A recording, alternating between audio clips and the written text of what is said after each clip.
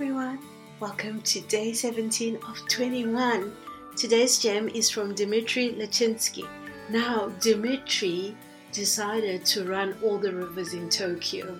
So you can just imagine, that must have been like such a phenomenal experience. Obviously, I'm including the link to the full episode if you want to hear the full story of how his runs went.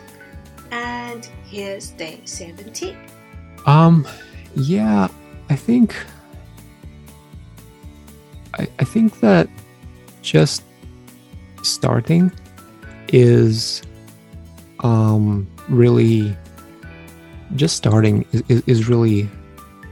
a big step, and then once you're in motion, the path gets more clear after that. I think that was one of the major things. Like if there's something that's kind of in the back of your mind, like, oh, that would be kind of cool to do, but I don't know how to start, or I don't know how I would do that. It seems too daunting.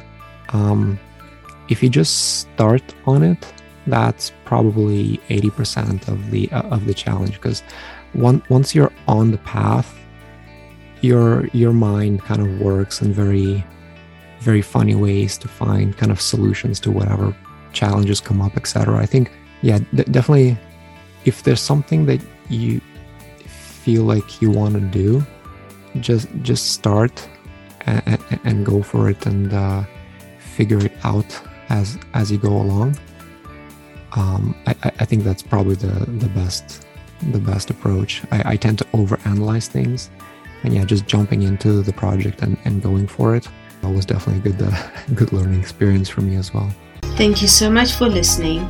To support the show, please follow us on Instagram at The Running Voyager, or please leave a rating and review on iTunes or Spotify. It doesn't take much, but it means a lot.